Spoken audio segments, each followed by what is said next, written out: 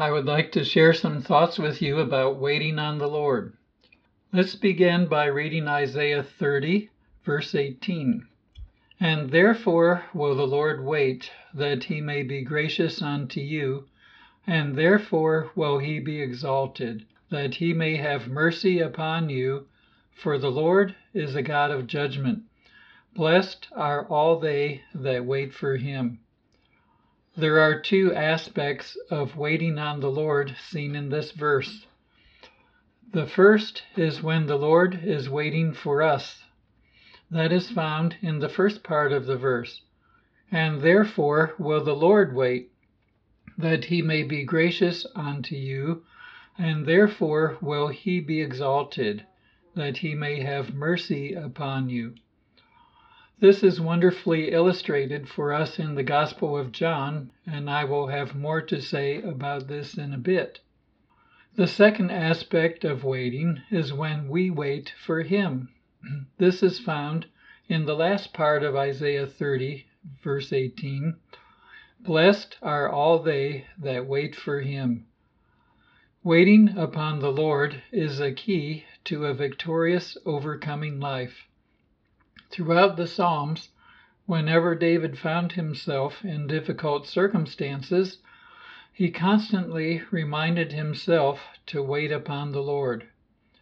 In Psalm 25, verse 5, the psalmist says, Lead me in your truth and teach me, for you are the God of my salvation.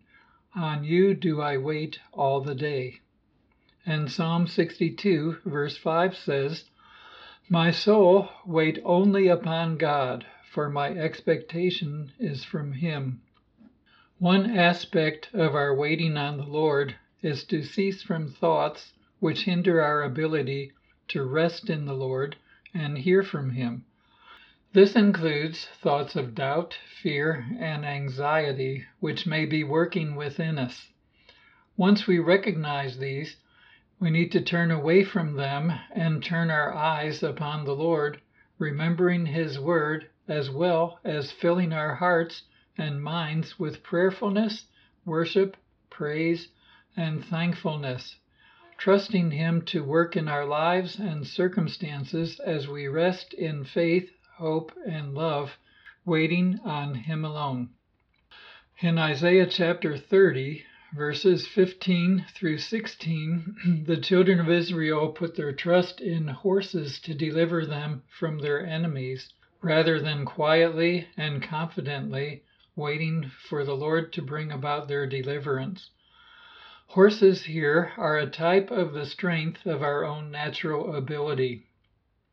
Because they trusted in themselves without seeking God and his will and his way, the Lord totally frustrated their efforts so that they might learn to wait and put their trust in him.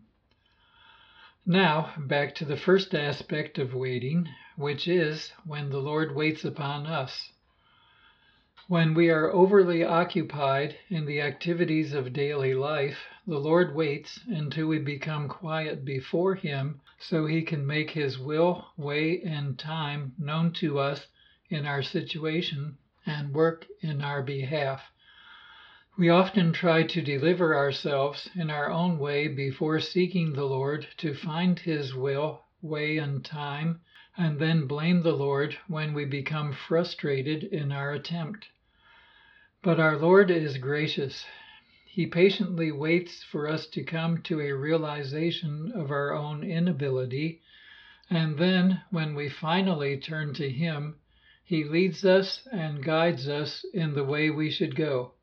This principle is beautifully illustrated in the Apostle John's account of the miraculous draught of fish in John chapter 21, verses 1 through 11.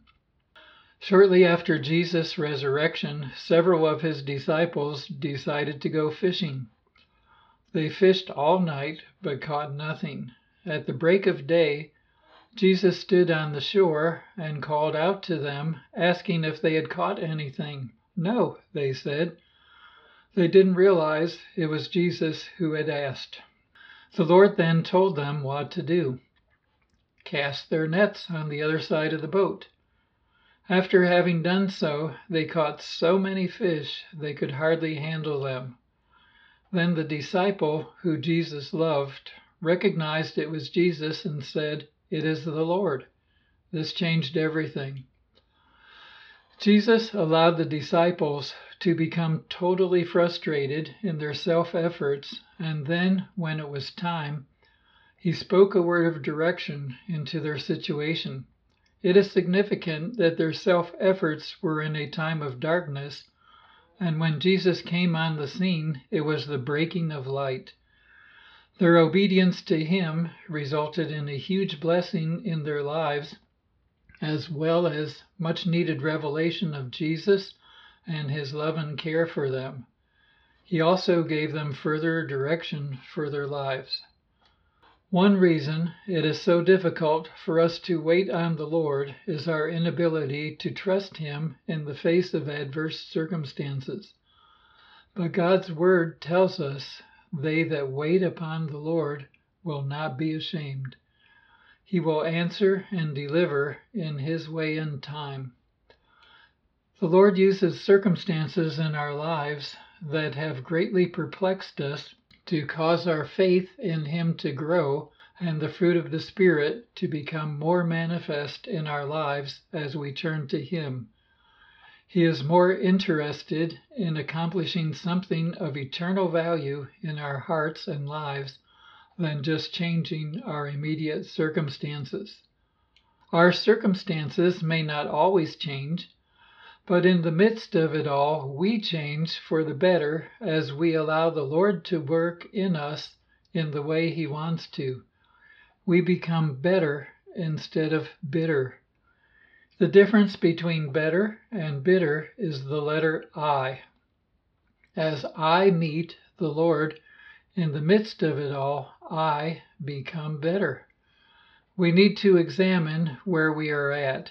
Is the Lord having to wait for us to wait on him? As we wait upon the Lord, he works and speaks into our life and situations. Much is accomplished as we set our hearts and minds upon him and learn and follow his will.